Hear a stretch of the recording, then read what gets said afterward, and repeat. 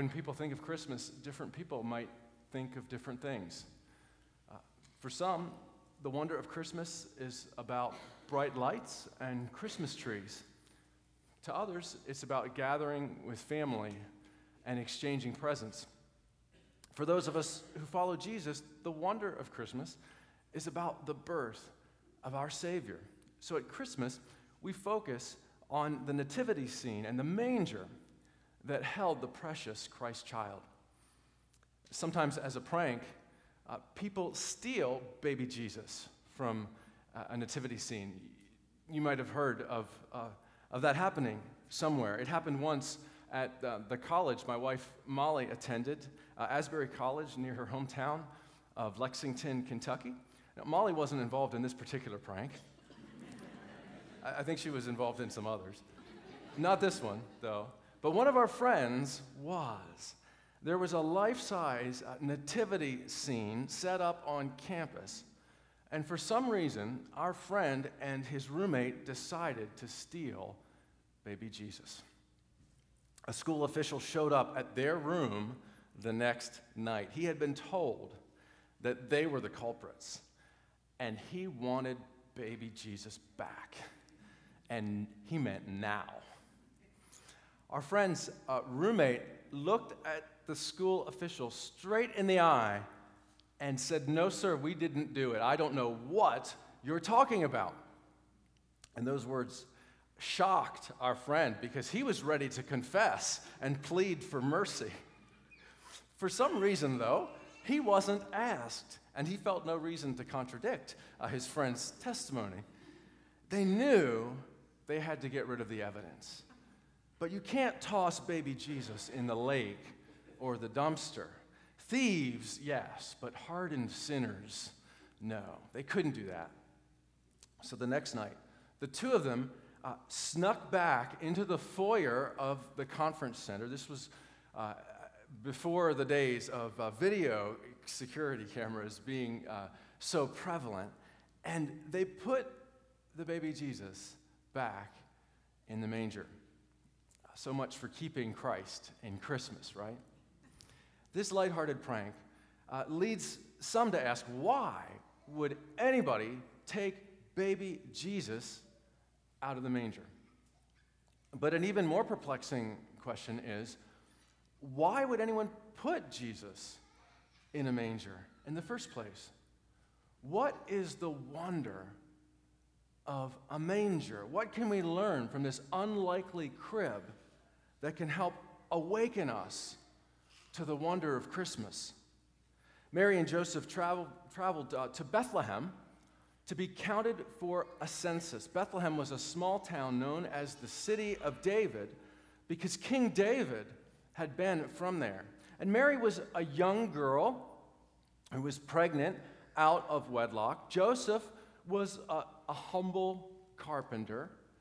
There was nothing extraordinary about either of them.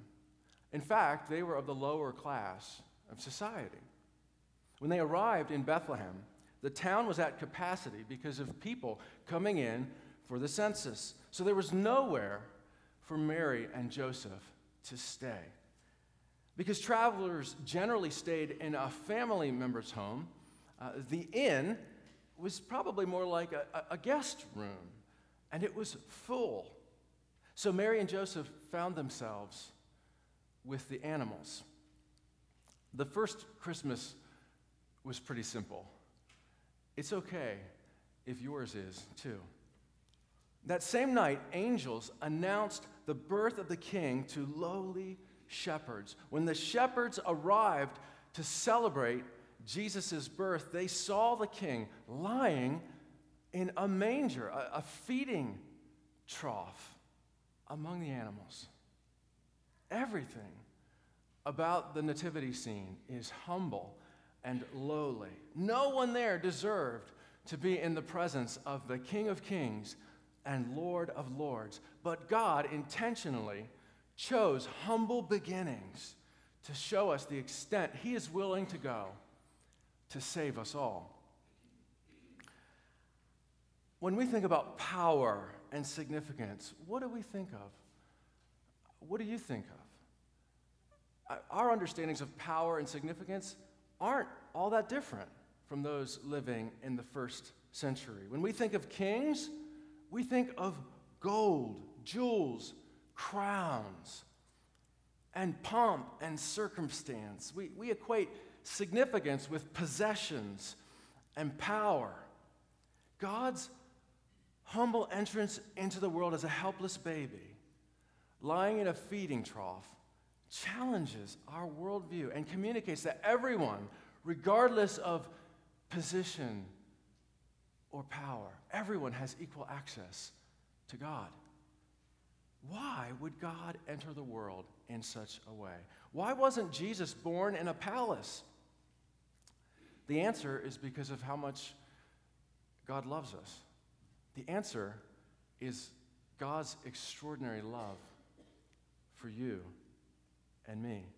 Jesus intends to win us over with love, not by force or fear. God seeks us. God seeks you because he loves you. Jesus came to earth to save us. His coming is the climax of the whole story, God's game plan to redeem the world. In his book, Abundant Living, the great missionary E. Stanley Jones told the story of a little boy at a mission boarding school during World War II. And because of the fighting, the boy was unable to go home for Christmas. So when Christmas Day came, he was terribly sad, and nothing could cheer him. When he didn't come out of his room for dinner, the school principal, the headmaster, went to go and check on him, and he saw just how disappointed, discouraged the boy was. He did what he could to try to connect with him and encourage him. So he asked him what he wanted for Christmas. And the little guy looked at a photograph of his dad, which stood on his dresser.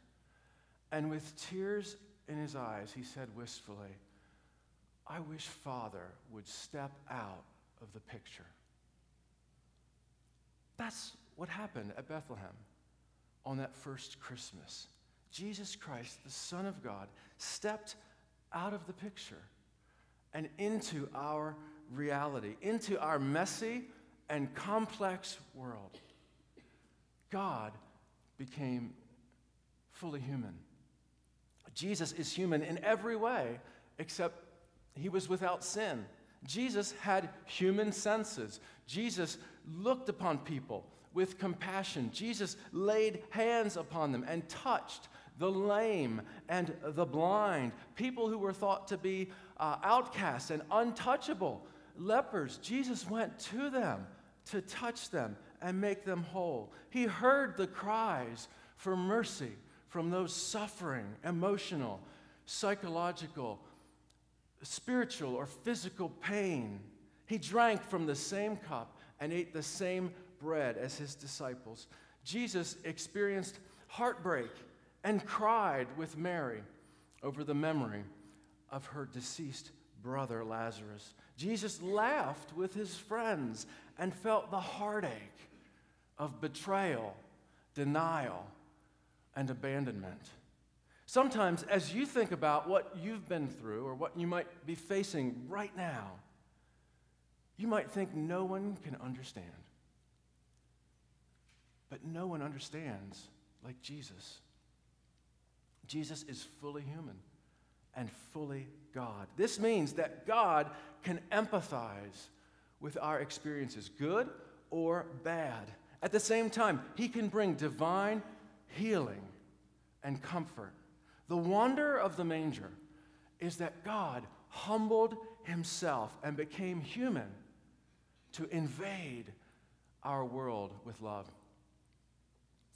This year marked the 75th anniversary of D-Day, the largest seaborne invasion in history.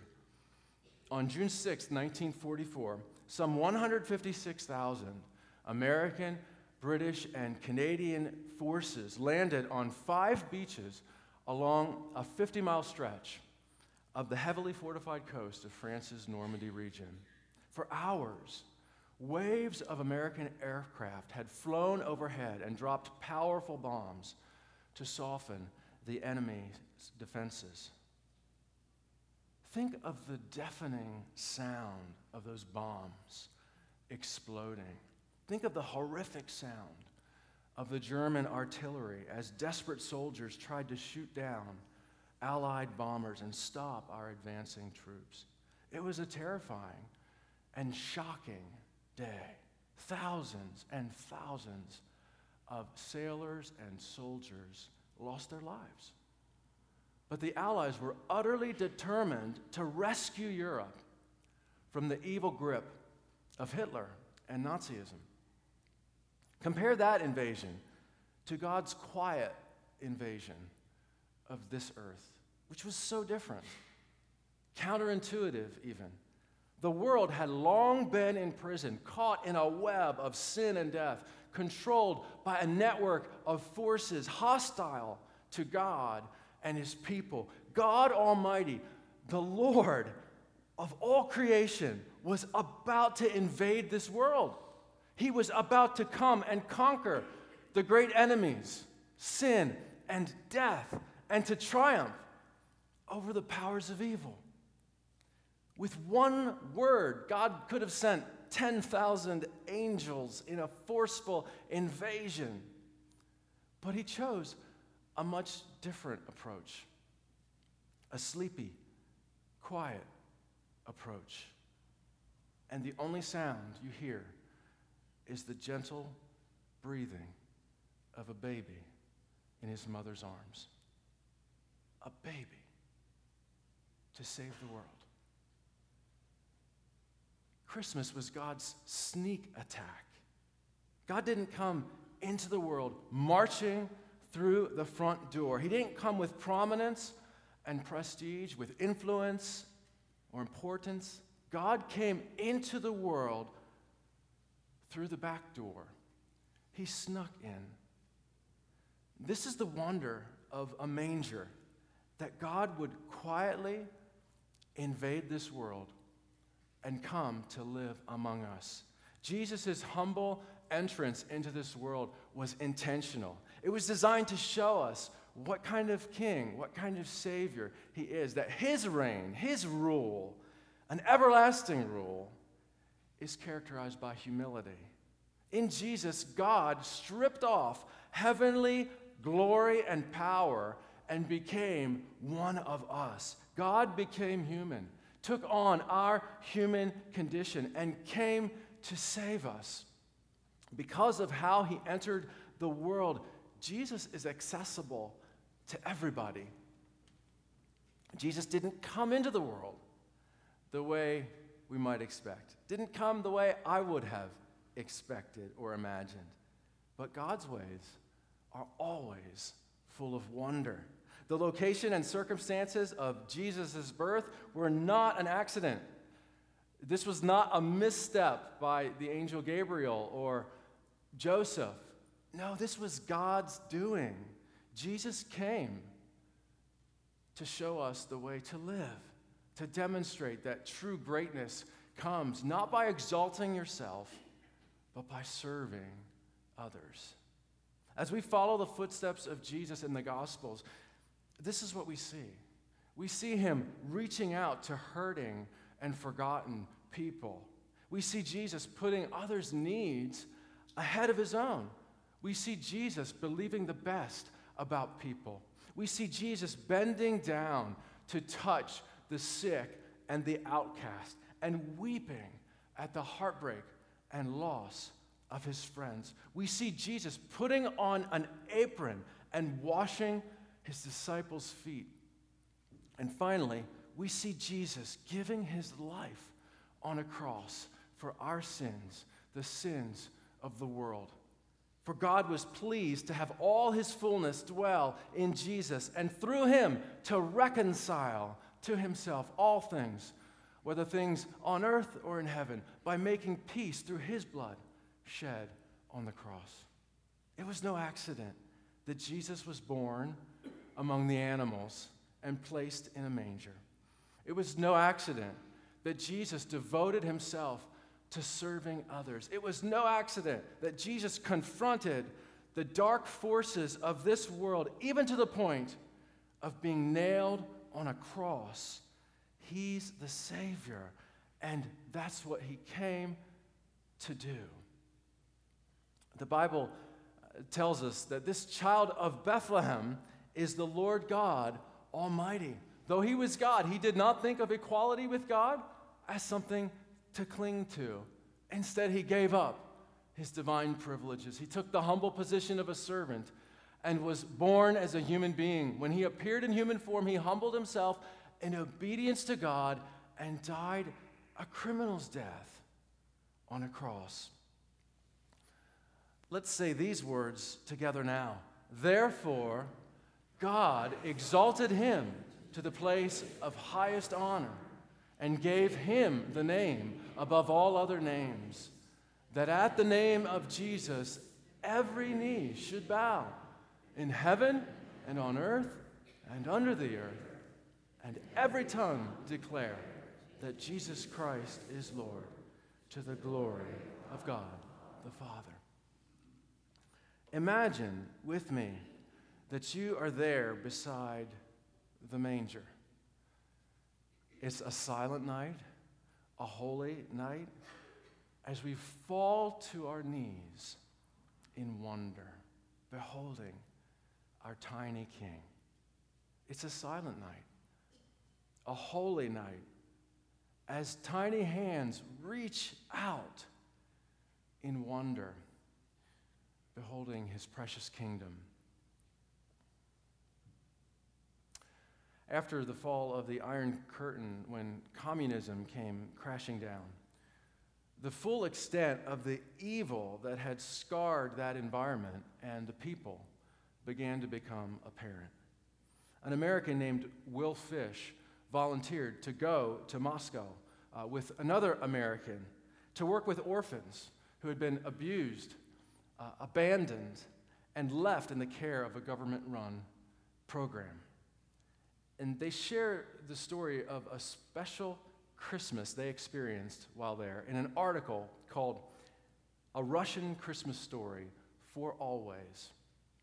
As Christmas was approaching, they prepared to share the Christmas story with the orphans who would be hearing it for the very first time. Imagine that, first time ever hearing the Christmas story. They told them about Mary and Joseph traveling to Bethlehem and finding no room in the inn. They explained that Jesus was born in a stable and placed in a manger. The children and workers of the orphanage sat attentively and listened with amazement. When they finished telling the story, they gave each of the children 3 small pieces of cardboard and asked them to make a simple manger. They also gave each child a small square cut from a napkin for the baby Jesus. As Will walked among the children to see if they needed help, he came to a little boy who looked to be about the age of 6. And this boy's name was Misha. Well, Misha's manger had not 1, but 2 babies in it. And that intrigued Will, so he called a translator to come over so he could ask the little boy about it. Misha had heard the Christmas story just once, but he accurately related what happened until he came to the part where Mary put baby Jesus in the manger. Then he began to ad-lib. He said, "And when Maria laid the baby in the manger, Jesus looked at me and asked me if I had a place to stay. I told him, I have no mama and I have no papa, so no, I don't have any place to stay." Then Jesus told me I could stay with him. But I told him I couldn't because I didn't have a gift to give him like everybody else did. But I wanted to stay with Jesus so much. So I thought maybe if I kept him warm in the manger, that would be a good gift. So I asked Jesus, if I keep you warm, will that be a good enough gift? And Jesus told me, if you keep me warm, that will be the best gift anybody ever gave me. So, the little boy said, I got into the manger. And then Jesus looked at me and told me I could stay with him for always. For always. As Misha finished, his eyes were brimming with tears that spilled down his cheeks. And he covered his face with his hands, lowered his head to the table, and sobbed. Will concludes his article with these powerful words. The little orphan had found someone who would never abandon nor abuse him. Someone who would stay with him for always.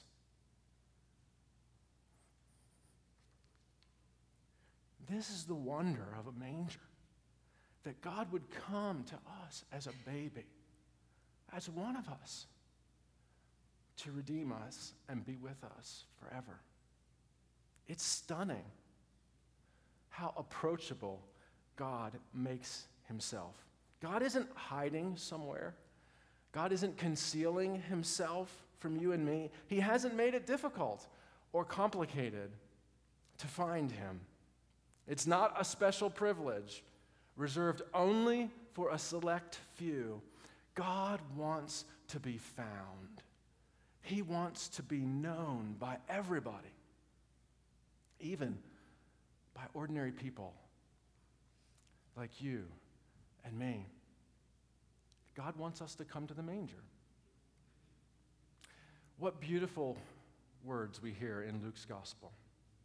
And she brought forth her firstborn son and wrapped him in swaddling clothes and laid him in a manger because there was no room for them in the inn. What a beautiful, wonderful picture of God's love for you and for me. Let's pray.